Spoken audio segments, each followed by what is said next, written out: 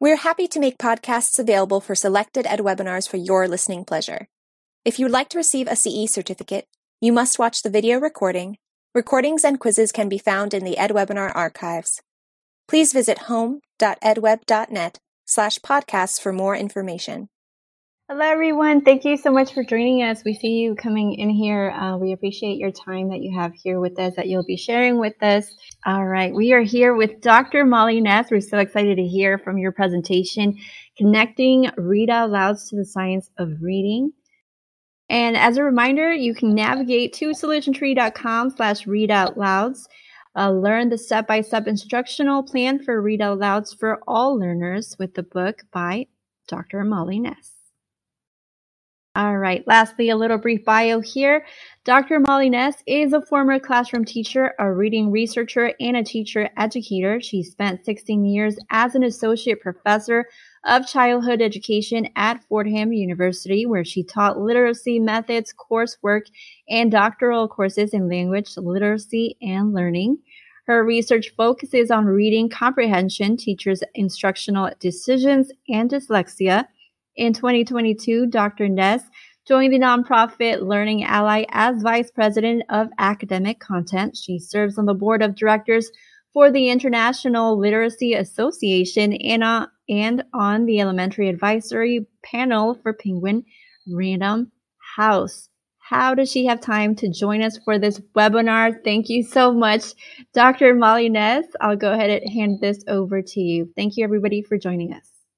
Well, it's always, I've always got the time to prioritize talking about read alouds and how they fit into the science of reading. So thank you to Solution Tree and EdWeb for hosting, as well as my colleagues at Learning Ally. And I'm just so excited to be here today and grateful for you all for taking the time out of your busy days, wherever you are, to learn alongside our colleagues. So where are we going today? We are going to spend some time really focusing on how to plan effective read alouds. The idea here, we'll see some research showing the lack of intentionality around read alouds. And hopefully by the end of today, you'll walk away knowing how to maximize your read alouds, be it in a kindergarten classroom or an 8th grade social studies classroom, because you'll note that specifically as I wrote this text and as I planned this thinking, I am really addressing content area read alouds K through 8. So let's get going and really make sure we all are on the same page with what we mean by read aloud. So you'll hear me use the term read aloud and interactive read aloud interchangeably. And I really want to draw attention to the notion that a read aloud has that ping pong of oral language, or the serve and volley of oral language. It is a shared literacy experience either between a parent or caregiver and a child, or as we are talking about today, a teacher or a librarian or a school leader or whomever in an instructional capacity, sharing an experience around the high quality text that, again, oral language is the root of that shared experience. So I'm going to briefly overview some of the research showing the benefits of read aloud. This is a long existing body of research. And I should say that if any of this research is behind a paywall for you, feel free to reach out if you want to geek out like me and actually read all the PDFs and learn more. I welcome that. You'll find my contact information towards the end of our time together. But we do know from a long-standing body of research that the academic and linguistic benefits of read alouds are just so robust. We know that when children are read to, they are more likely to associate reading as a pleasurable activity. They are more likely to identify themselves as readers. Obviously, read alouds really facilitate oral language as well as improve academic achievement and things like vocabulary and reading comprehension and higher order thinking skills. So my hunch is that none of these sort of benefits are surprises to you, because this data has been long-standing. We know that read alouds often serve as a springboard for student writing. and that read alouds really are a key component in building students' domain-specific knowledge or content knowledge, as well as vocabulary. So again, not too many surprises in this research, and happy to share any of these articles more in depth. You can see, of course, the citations are provided as well. So I wanted to share some research that's relatively new and pretty interesting. I was really in a happy place when I got to dive deep into the sort of geeky research around the importance of read alouds. We know that particularly for our emergent readers who are developing phonological awareness, their understanding of the sound structure of language, that shared book reading or read alouds are an essential way to get at that. This is a hot off the presses article from Reading and Writing Quarterly. And I love this notion that for our emergent readers, those preschoolers, that read alouds turbocharge the development of those foundational skills. We have to be mindful, though, that the benefits of read alouds certainly exist well beyond students in emergent literacy stages and preschool, and really continue all throughout schooling. But here's some of the research which is probably new to you. It was really new to me. We are now seeing physiological benefits of read alouds. And I'm going to talk about some studies that actually look at two different populations of children and physiological changes. So this first study comes from University of Virginia, the hospital there, where they created what's called a reading garden in the neonatal intensive care unit. So they were working with premature babies who were medically fragile. They were too medically fragile to go home, so living in incubators with all sorts of monitoring and such. And what they did was they provided medically appropriate read alouds that correlated with the conditions of the child. So if we had a very, very low weight baby, 3 pounds or what have you, maybe the parent or caregiver whisper read to that baby for 10 minutes, all the way up to babies who are ready to go home. They were medically more robust, heavier weights. And those babies were read aloud to at a normal volume and duration, probably for about 30 minutes. And what we found is physiological changes. These babies, medically fragile, their heart rates sort of plateaued and calmed and sort of evened out, and their oxygen levels increased, meaning their increased saturation in their breathing. And these findings continued for 30 minutes up after the read aloud. So physiological changes in these babies. And actually, as the mothers were surveyed, most of the mothers, as they read aloud to babies, reported a decrease in postpartum depression and an increase in their understanding of the importance of read alouds. A second study looks at children, school-age children, who were chronically hospitalized due to long-term conditions, and we gave them a simple treatment. As they were in the pediatric unit, they listened to read alouds, and these children reported lower levels of pain, lower levels of anxiety and stress and discomfort. And I love this quotation that merely by listening to a storytelling session or a read aloud, we see children who get to leave this anxiety in a provoking hospital environment, and we see positive physiological changes and psychological changes. So not only do we now have a body of research that shows that that children benefit academically, linguistically, socio-emotionally, we now see research which shows physiological benefits of listening to a read aloud. So important, in fact, that the American Academy of Pediatrics, the same group that if you're a parent or caregiver, you look to for recommendations about when you change your car seat from rear facing to forward facing and at what age you get what vaccination for your child.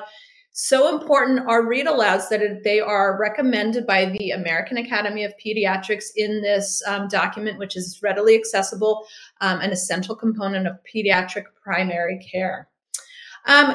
We know, though, that there's a little bit of a mismatch between what's happening with the research science and instructional practices. So I wanted to pull from two recent articles which look at trends in read alouds, mostly through observational and survey data of early childhood teachers who self-reported that the texts that they had most recently read aloud from, the vast majority of them were fiction texts. Furthermore, those texts tended to be the sort of beloved, treasured childhood texts that they had grown up with. They were about 25 years old. And when we were reading aloud about holidays, they were mostly sort of narrow focused on Christian and American focused culture and holidays. So not necessarily representing the diversity and wide range and current selection of titles that are available. And if this resonates with your read alouds, in no way am I saying that there isn't a place for those beloved texts of childhood, Corduroy and Where the Wild Things Are and all those, but just an awareness to sort of invite you to explore some of the more recent diverse texts, which often sort of give new takes on the world today. This for me was the big takeaways. I really started thinking about the research around read alouds and also my life as a classroom teacher. This really rang true for myself when I was a teacher. So 50 to 70% of teachers report that they do not intentionally plan their read alouds. And this was me when I was a classroom teacher. I would take my text that I was going to read either later that week or the next day, and I would sort of account for how many pages I was going to read, how many minutes I was going to read. Maybe I would identify a vocabulary word, but I wasn't really intentional about planning my read alouds. And this still is very much the trend. And here's what happens.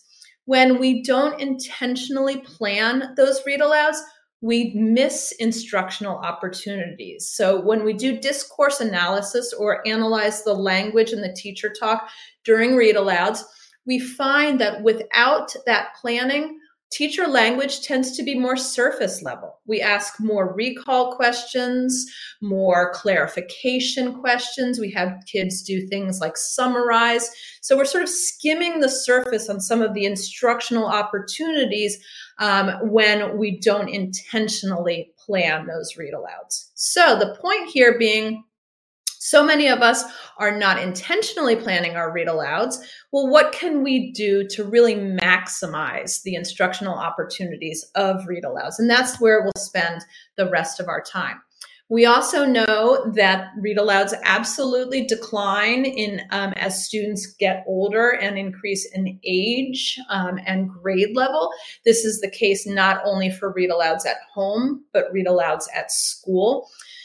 That the vast majority of teachers are reading aloud, great news there, but the read aloud does not always happen on a daily basis. Many teachers report that the read aloud is something that they get to by the end of the week, or it's something that kids earn. And so often the read aloud is one of those things that's pushed out away when kids are not on their best behavior, or a lesson ran long, or it's the crazy time before holidays. But the big takeaway here is that not every classroom read aloud is a must do, have to do, get to do, want to do. And what we know is that read alouds in secondary classrooms, particularly middle and high school content area classrooms, are even less frequent. I will say that the scope and sequence of this book really goes up through grade 8, and by no means am I suggesting that there's no benefit for reading aloud at high school. There absolutely is, and I applaud those high school teachers who are out there doing it every day. It's just my teaching experience didn't pertain to high school, so I left that for somebody else to explore. So a big question is, in all of these conversations that seem everywhere about the science of reading, how do read alouds fit in? There are such so many conversations in social media and popular press and documentary films and podcasts. So many of them have been focused on the foundational skills of reading. So how do read alouds fit in? So let's clarify what we mean by the science of reading. And I am pulling from the Reading League, which is the professional development organization that's really my home. And they define the science of reading as a long-standing body of research that is multidisciplinary. So we are pulling from linguistics and psychology and reading research and special education, and really examines the process by which we acquire literacy. So with that definition, we can see that obviously reading is a multifaceted component. So I hope you're familiar with this graphic from Hollis Scarborough, who in 2001 sketched the original black and white reading rope, which is meant to illustrate how many components, how many facets go into skilled and proficient reading. So let's pause here a little bit to unpack what the reading rope shows. So what we mean by reading is really two major components that each are broken down into individual strands. In order to be a skilled reader, you have to be able to recognize words. I often talk about this as lifting the words off the page. This is your word identification, your ability to use phonics and decoding to both lift words off the page automatically or have a purposeful strategy for words that are unfamiliar to you. But equally as important is the ability to understand the meaning of the words that you are reading. So you have to be able to obviously decode the words, but you also have to have understanding of language and how language operates. And so in many of the conversations that are happening out there about the science of reading, we've sort of been hyper-focused on word recognition. And by no means is word recognition more important than language comprehension. And here's where we see the value of read alouds. When we think about building kids' ability to understand language, read alouds are really one of the most essential ways to do that. So when we look at these blue-greenish threads of language comprehension, we're talking about background knowledge and vocabulary and how language works, syntax and semantics. We're talking about verbal reasoning, so figurative language and making inferences and all of those rich things which help us understand text. How else do we do that other than language, than read alouds? This, for me, is the real power of read alouds, where read alouds are an essential way to build language comprehension. So I encourage all of us, as we are talking and learning about the science of reading, yes, to be mindful of the word recognition components, but we absolutely cannot overlook the importance of understanding of the language components. And here's where we see the impact of read alouds. So let's spend a little bit of time talking about vocabulary, because the vocabulary is so closely tied to comprehension. I love this idea of picture books as lexical reservoirs, and that when kids read picture books, they get exposure to words that they would not otherwise encounter in their daily listening and in the text that they read on their own. So as an example, I've got a picture that we might read to a early childhood classroom. This is Pizza Pizza by William Steig, a very simple book. It's about a little boy who wants to go play outside, but he can't. It's rainy.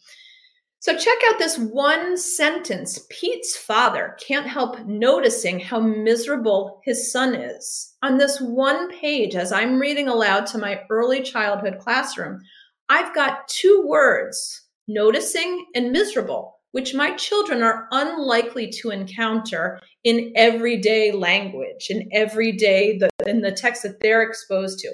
So that read aloud gives them sophisticated language which they may not otherwise encounter.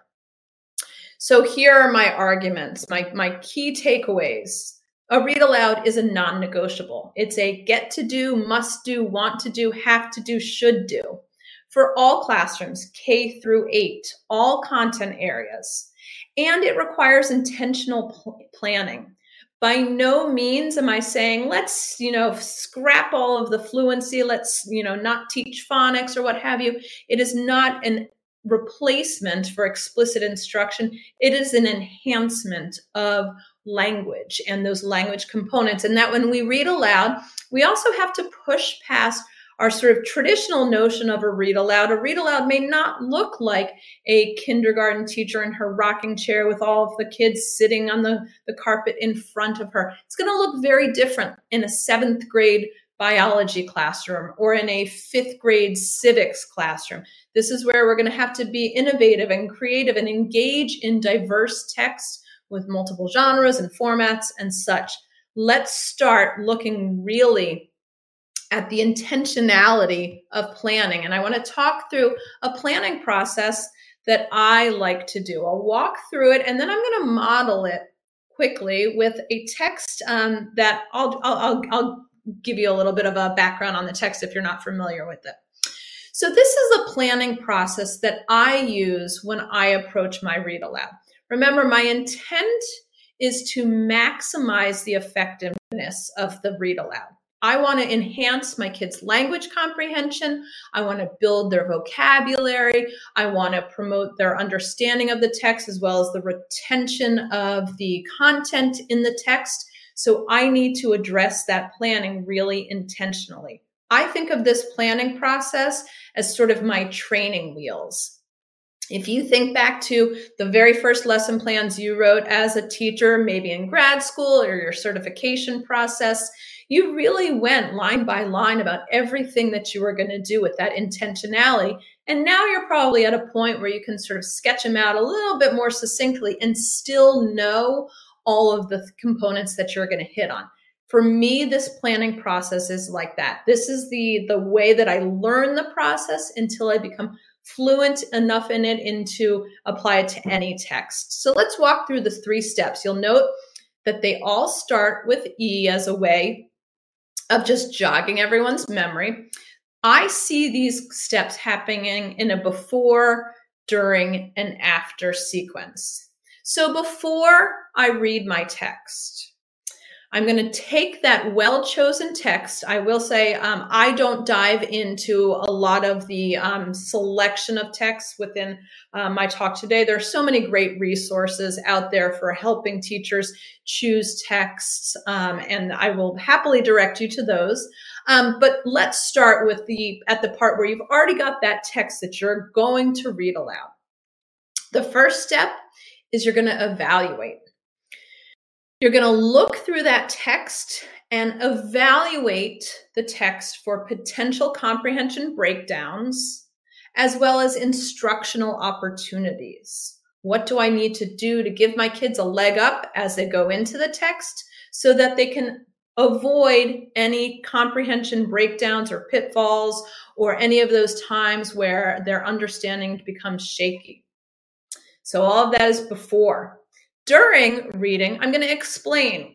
What am I going to explain? I'm going to explain vocabulary, and I'm going to explain what I am doing to model, to make meaning of the text. And I'm going to do that through Think Alouds, which we'll explore in a minute. And then after reading, I'm going to engage and extend the text. I'm going to engage in conversations around the text, and I'm going to extend those opportunities into authentic literacy opportunities. So let's see what it looks like. We're going to use this beloved Mo Willems Knuffle Bunny text as a sample. And I know it's Knuffle Bunny. I used to say Knuffle Bunny, but it is Knuffle Bunny. I know that because I was watching Mo Willems himself talk about the text, and he says it's Knuffle Bunny. So if it's been a while, let me refresh your memory. Knuffle Bunny is the story of Trixie. Trixie is a preschooler. She lives in an urban environment. You can see she's clutching her beloved stuffed animal. And the text opens up with Trixie and her dad leaving their house, walking down the block And you can see Trixie's dad has a laundry basket with him, and Trixie, of course, has Knuffle Bunny. So the text moves next to a laundromat. They walk down the block and through the park into the laundromat. Well, when they're at the laundromat, Trixie's goofing around and she leaves her beloved stuffed animal behind. On the way home, she realizes her mistake. She tries to communicate with her father that something's wrong. But remember, she's a preschooler and her language isn't fully developed, so her dad doesn't understand her. You can see Trixie's trying to say something's wrong. He doesn't understand her, and so she does what most toddlers do and has an epic meltdown. Well, they get home. You can see Trixie is not happy, and they open the door, and Mom asks, "Where's Knuffle Bunny?" They then rush back to the laundromat, search frantically until they find the beloved stuffed animal, and those are the first words that Trixie has ever spoken. So I choose this text because I can explain it easily. It's familiar to many, and there is a lot to do with this text beyond what we typically do. So let's imagine that this is the text we're going to use. Let's evaluate. Let's start by evaluating for background knowledge and funds of knowledge, potential breakdowns, as well as instructional opportunities. So let's talk first about funds of knowledge and background knowledge. So background knowledge is getting a lot of the spotlight in conversations about the science of reading, how important it is to students' understanding of a text, because knowledge acts like Velcro. If you know a little bit about a topic, you are more likely to take a new material and stick it to what you already know to enhance learning. But there's multiple kinds of knowledge. I also like to think about funds of knowledge, which may be a new term to you. It was written about by researchers in 1992. Who felt frustrated that when we talk about background knowledge, we often have a deficit lens. We think so much about what our kids don't know. But our kids also know a lot about their worlds and their cultures and their communities and surviving in their areas. And that nuance, those social cues, the ways to interact with people and their everyday lives in their neighborhoods and communities, those are funds of knowledge. So I was in a 4th grade classroom last week and we were reading Matt de la Peña's book, Last Stop on Market Street. And if you're not familiar with the book, there are 2 characters, CJ and his Nana. Well, Nana is a fund of knowledge because maybe in your community, in your family, in your neighborhood, in your world, a grandmother is called Nana. But if that's not familiar to you, that's potentially a comprehension breakdown. So what I do in this first step is I identify all of those things that the text assumes my readers are bringing to the page. So what does the text assume I'm bringing to the page? Well, I have to know something about a laundromat, and many students don't. Maybe they have a washer and dryer in their home. Maybe they've never been to one.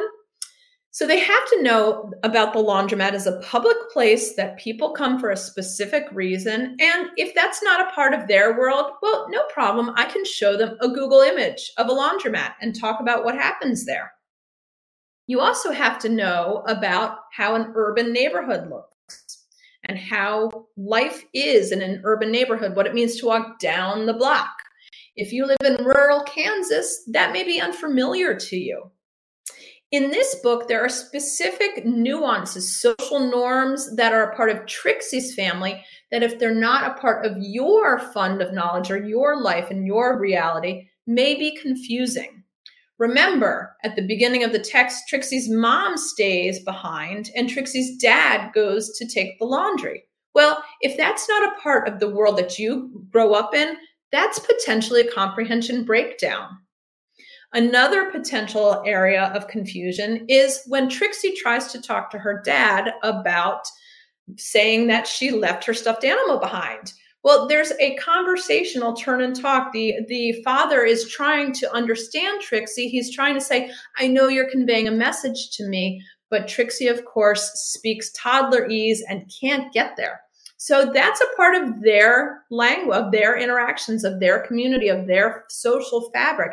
And if it's not a part of yours, that may be potentially confusing for you as well. And then finally, the whole text hinges on this stuffed animal is so beloved that they have to drop everything and race back to the laundromat to find it. Now, if you grew up in a world where you didn't have a blanket or a stuffed animal or something that was really treasured, you may not get that. So again, all of these funds of knowledge, they serve as kind of a menu of, all right, the text is assuming that I am bringing this to the page. And if I don't, as the reader, these may be problematic. So I've evaluated to see what I could identify as that background knowledge or funds of knowledge. And here are the questions that I sort of ask myself. I say, well, what does the book assume that my readers are bringing to the page? Are there places, locations, or interactions or events that my students might be unfamiliar with? Where else might they struggle? What potential areas of confusion are there? What might I do once I've identified some of these things that might be problematic? Well, what am I going to do to pre-teach or front load or set them up for success? So I suggested maybe I show on Google Images a picture of a laundromat. Just by doing that simple task before reading the text to my kids, I'm improving their understanding of the text by making sure they all have the same understanding of this key location. I also, of course, think about instructional opportunities. Is this book great for inferencing? Or is this book great because of its use of figurative language? If that's the case, then that's something I'm really going to tap into as I plan. So all of these components are a part of the pre-teaching evaluation. Well, then I get to the part where I'm actually going to read my text. And to effectively read it, I need to explain two things. First, my vocabulary, and second, I want to model my thinking. So let's start first with vocabulary. It can often be overwhelming when we think about there's so many words to teach. How do I know which ones are useful? Well, I like to think of words in two buckets. I think of the words that I can just explain, just give them a tiny little taste of so that their understanding of the text isn't blocked. But I'm not going to spend a lot of time really diving into the text, into the word itself. There's also the words to teach. These are the words that, if you're familiar with Isabel Beck and her colleagues, are my tier 2 words, my ones that are really juicy. I want my kids to use them in their everyday speaking, in their writing. They're useful for my students. These are the words I'm really going to teach and explain and connect to context, versus the other bucket of words, which I'll just sort of touch on and then move on. Those words that I'm going to teach, I give the students during the read aloud a student-friendly definition. This is not the time where I say, let's use context clues, which can be misleading or lack information. This is not times where I go around and say, what do you think this word means? Instead, I cut to the chase. My time is precious. I give them a definition that I've generated. And that definition is short and sweet and simple and in everyday language. So let's take a look at some examples. Remember that pizza picture book? Well, if I came to the word miserable, I might explain miserable is a great word. I would love to hear my first graders use the word miserable. I might just restate it as miserable is another way to say unhappy. Notice is also a great word, a sophisticated word that kids could use. So I might just say in short, everyday language that notice is when you see something. The next thing I'm going to do as I explain is I am going to model my metacognitive processes through a think aloud. I'm going to stop and identify those potential stumbling blocks, and then take those stumbling blocks and transform them into a comprehension opportunity so that I model as the teacher what I'm thinking so that my students, are more likely to adopt a similar approach. Let's think through a think aloud a little bit more. So what is a think aloud? A think aloud is when I, as the teacher or a proficient reader, I crack open my head and I make the invisible process of comprehension visible to my students through words. So I am literally talking through my thinking in first person narrative language. We've all done a think aloud without being aware that we are doing it. If you've taught a kindergartner to tie their shoelaces and you said, first I'm going to make bunny ears, now I'm going to push one through another, that's a think aloud. You've taken a process and talked through it in first person narrative language. If you've taught a high school student how to drive and you say, first I'm going to put on my turn signal, next I'm going to check my blind spot, that's a think aloud. But for our time today, we're talking about think alouds related to comprehension. So here are some of the sentence starters that I like to use for my think alouds. You can see that they're all first person narrative I language.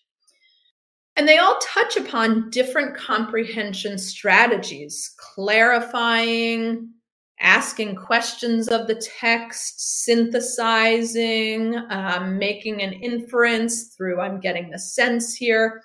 And what you see in this picture towards the front, you can see me in the blue sweater pointing to my head. What I like to do with my kids is I give them a visual cue before the read aloud. I say, sometimes when I'm reading, I'm going to be thinking. So you know the difference when I'm thinking and when I'm actually reading. When you see the finger on my side of the head, those are the words that are in my head. If you don't see my finger on the side of my head, those are the words that are in the book. So giving kids that visual cue so they're really clear that reading is a thinking activity and they can differentiate. Here are the words in the book versus here is the thought process by which she is making meaning from a text so that I better understand the text and then am more likely to do similar behaviors in my own text. So let's take a look at Knuffle Bunny. What might I say? So when the sentence is Trixie and her daddy went down the block, I might model an inference. I might say the author is giving me a clue about the setting of this book. The author doesn't come right out and tell me that this is in a city, but I know a block is a way to measure distance. So I'm getting the sense that this book takes place in a city. Or when Trixie gets really frustrated, rather than saying to my kids, asking them a question and saying, how do you think she feels? I can model it. I can model how I'm making an inference. I'm getting the sense that Trixie is trying to tell her dad something's wrong, but he doesn't understand. That must be frustrating. So here you see that what we typically do in read alouds is we pose comprehension questions. We ask kids things. And that certainly has a time and a place, but let's be really clear that those questions monitor comprehension. They don't necessarily build comprehension. But when we model through first-person narrative I language what we are doing as proficient readers, then we improve, we are building comprehension and building students' capacity to do similar behaviors in their reading. So in the last step, after I've read, I'm going to engage kids in conversation and extend the meaning of the text. So I look for three particular areas. I look for ways to engage students in cross-curricular extensions. So how can I take this book and make connections to math and science and social studies and all of those other areas of knowledge? I also think about how I cannot extend authentic literacy activities to that text. And then I think about how I can extend socio-emotional learning opportunities and support when the text offers those opportunities. So some of the reflective questions that I like to ask myself are, what are the opportunities? Are there times in this text that I might make a connection to something that we've talked about in another domain of knowledge? Or I might think about how the text itself relates to those domains of knowledge. How could I explicitly draw extensions to art and music and social studies and math and science? Now, this again becomes a menu for me. Not every text is going to have an extension. Some texts will have logical extensions, and some texts you might be struggling to find answers, or you might be struggling to find real robust extensions. So this is not where we're going to force it. Instead, we're going to look for opportunities that naturally arise. Let's look at some examples. So with Trixie, well, if this were in an early childhood classroom, we might do some basic mapping where we draw a map and build some of those social studies and geography skills of Trixie's neighborhood, and then maybe have conversations where we make maps of their own neighborhood. So we get some social studies in there. I also think about authentic literacy opportunities. And when I talk about literacy, I mean reading, writing, speaking, and listening. We so often think about literacy as reading and writing, but really we have to include the richness of that expressive component of speaking, as well as the receptive component of listening. So here's what I mean. When I was working with one of my pre-service teachers way back when, I saw her do this book. And then afterwards, she did an activity where the kids took paper plates and they made their own versions of a washer with using the paper plates as the window into the washing machine. And they drew Knuffle Bunny in there. And afterwards, I asked her, of that activity, how did it facilitate? How did it build kids reading, writing, speaking, and listening? And she struggled to find an authentic connection. So it became clear that this was more an art project or an art extension as opposed to an authentic literacy opportunity where we engaged kids with their reading, writing, speaking, and listening. So if literacy is really our instructional focus here, we might do some other things. Instead, we might ask ourselves some reflective questions. What can I do to extend their understanding of the text or the theme of the text or the character of the text through reading and writing? What's the follow-up going to be? How might reading or writing or listening or speaking about the text help them better understand the text, connect to the character, connect to the messages of the text? And what engaging literacy opportunities are there? So let's see, how might my pre-service teacher in the course that I was teaching, however many long years ago, how might I have changed that art activity into something that was a little bit more grounded in authentic literacy? Well, we might have done a character analysis, where we talked about what does she do, how does she feel and act. We might make flyers or wanted posters, imagining we were Trixie searching for her stuffed animal, where kids would have to write a description. We might have kids, if it's appropriate for the students that we're working with in their home lives, they might conduct an interview with their parents or caregivers if they were able to remember their first words. Or we might rewrite the text as a shared writing from a different perspective. We write the story from Knuffle Bunny. So you can see that all of these ideas are more grounded authentically in reading, writing, speaking, and listening. And again, this becomes a brainstorm menu of ideas. Am I going to touch on all of these? Probably not. I'm going to choose what is connected to my standards, what's connected to my purpose in this lesson, what I have time for, but we start to shift into ways to extend the meaning of the text in authentic literacy capacities. Now, we also start to think about some of those socio-emotional components. We might have kids turn to a neighbor and do things like share out a time, talk through a time when you felt like Trixie. How did your body feel?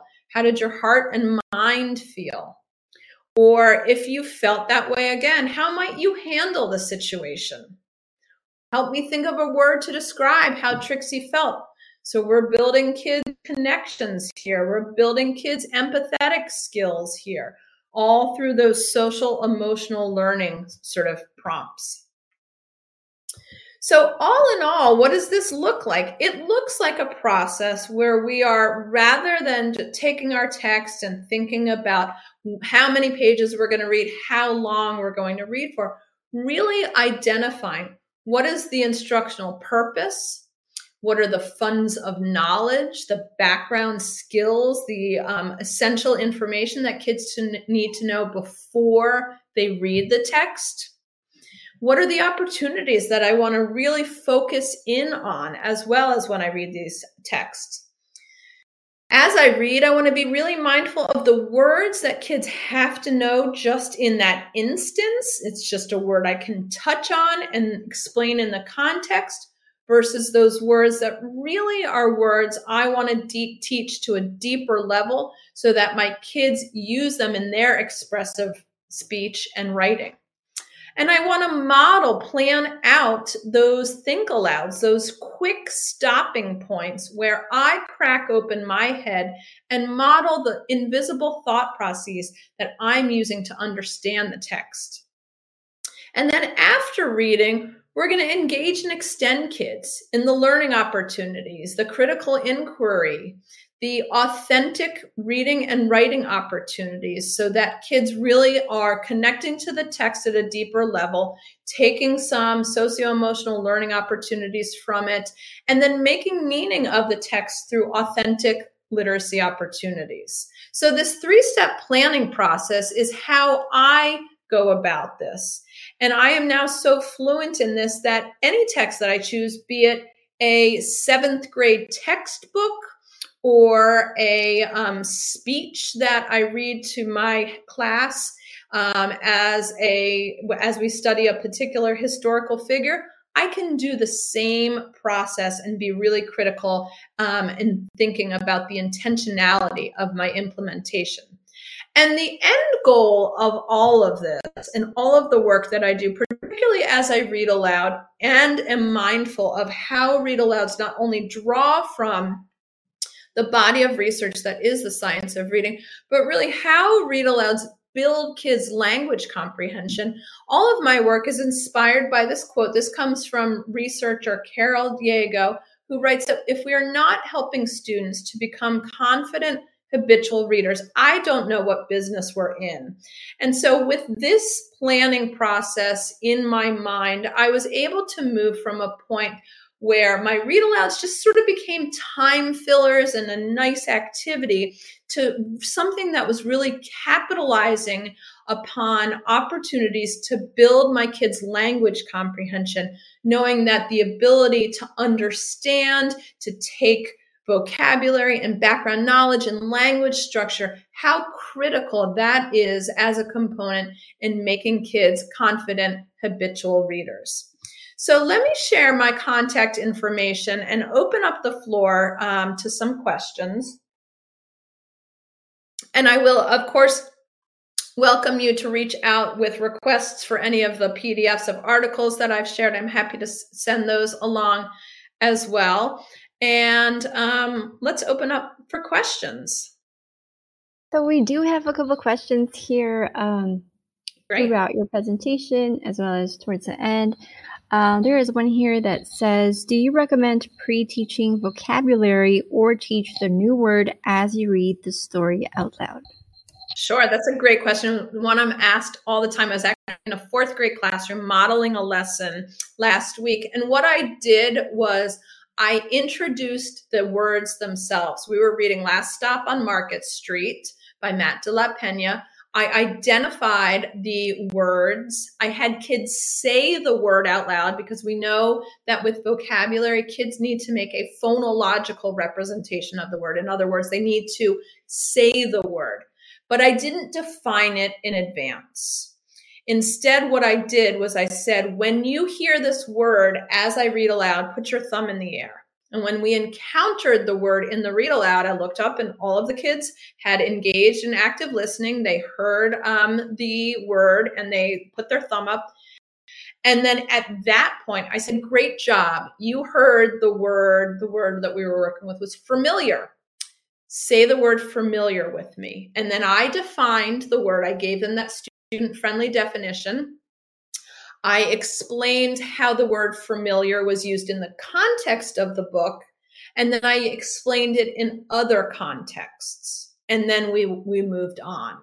So that whole little vocabulary portion maybe took a minute or two, and then after reading, in the day after reading, and maybe 2 days later, I would revisit those words, because what we know is that kids need multiple opportunities to engage at an interactive level with vocabulary, particularly our struggling readers and particularly our students who are English learners. Absolutely. So how do you feel about wordless book and how would you use them? So wordless books, I think, are they are always my best recommendation particularly for parents and caregivers. When we say to parents and caregivers, read to your child at home, that often becomes this big, ambiguous, unclear statement.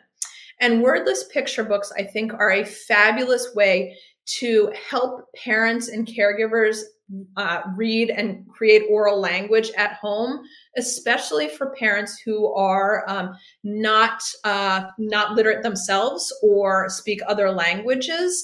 It's a way to remove language and the literacy component as a barrier or as an obstacle or as a sense of intimidation. Because with a wordless picture book, you're asking the child and yourself, if you're reading with a child, to make the story up. And that has just as many literacy advantages because it is getting at that speaking and listening. And again, those are components of literacy. So wordless picture books, I think, are fabulous for that.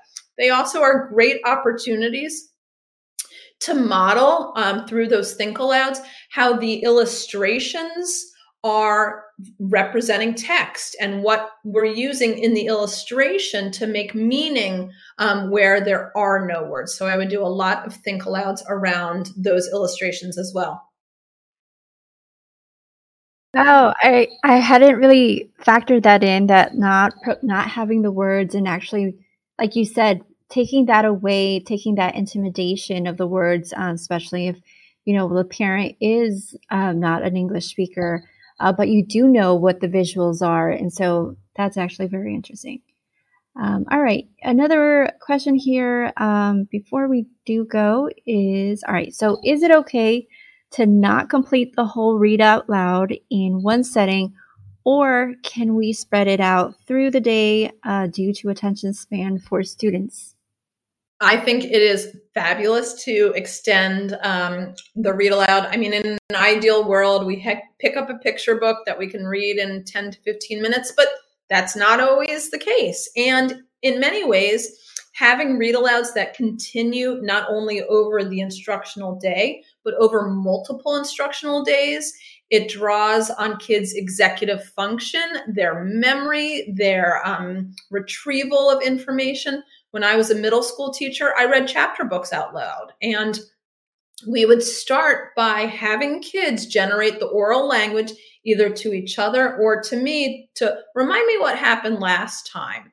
So absolutely, we have to push against the notion that a read aloud is only effective when it is cover to cover, 15 minutes as we sit in a rocking chair. Read alouds can be poetry. They can be newspaper articles. They can be speeches. If you're a science teacher, they can be a newspaper article as you're talking about global warming and you're looking at the weather trends. So there's so many opportunities to read aloud, and they don't have to be 15 minutes in one burst. They can be broken up over the instructional day and certainly carried out over multiple days. All right, wonderful. I'll get to another question here while we still have time. And thank you, everybody who's still here with us. We appreciate that you shared your time with us, and then also engaging in the questions, and then also in the chat section.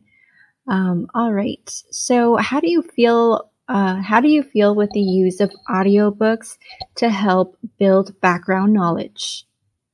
I think audiobooks are one of the best ways to build background knowledge, because what an audiobook does is it gives kids access to text that they may be unable to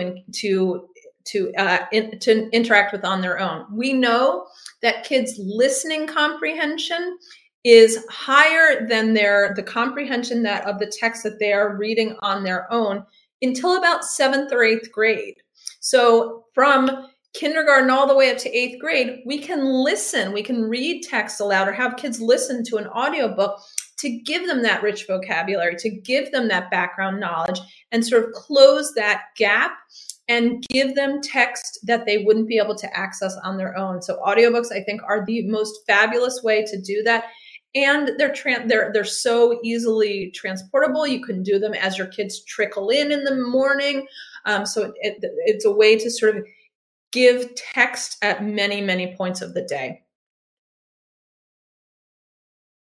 A good idea. As they come in, this is kind of like a norm, or it could start being a norm for some people, so that it could also be engaging. All right, just one last question here, I promise. There's just so many questions. They're really great questions. Do you pre-teach the vocabulary or wait until you come to the word while reading the text? That was the one that we talked about. I wait until we encounter it in the text, because I'm asking kids otherwise to retain it in their short-term memory. And if they don't do something with it immediately to transfer it to their long-term memory, I'm not really getting that instructional value. I'd rather have them pay mindful attention to the listening, then in the context of the text, define it, repeat the context, extend multiple contexts. And I will say that some of those questions that are not immediately answered here, I'm going to get a record of the chat and the questions, and I will happily answer them and then share them out to the webinar community, so that please keep those questions coming, as well as by email and on social media. Wonderful. Well, thank you so much, Dr. Molly Ness, for joining us here. We appreciate your time. And then also, we do want to remind people that you can go to solutiontree.com/Molly Ness if you want to connect virtually or have her come to your school as well. All right. Thank you so much, Dr. Molly. Thank you. We appreciate your time. Thank you. Happy holidays to all. We hope you enjoyed this EdWeb podcast. If you would like to receive a CE certificate, you must watch the video recording. Recordings and quizzes can be found in the EdWebinar archives. Please visit home.edweb.net/podcasts for more information.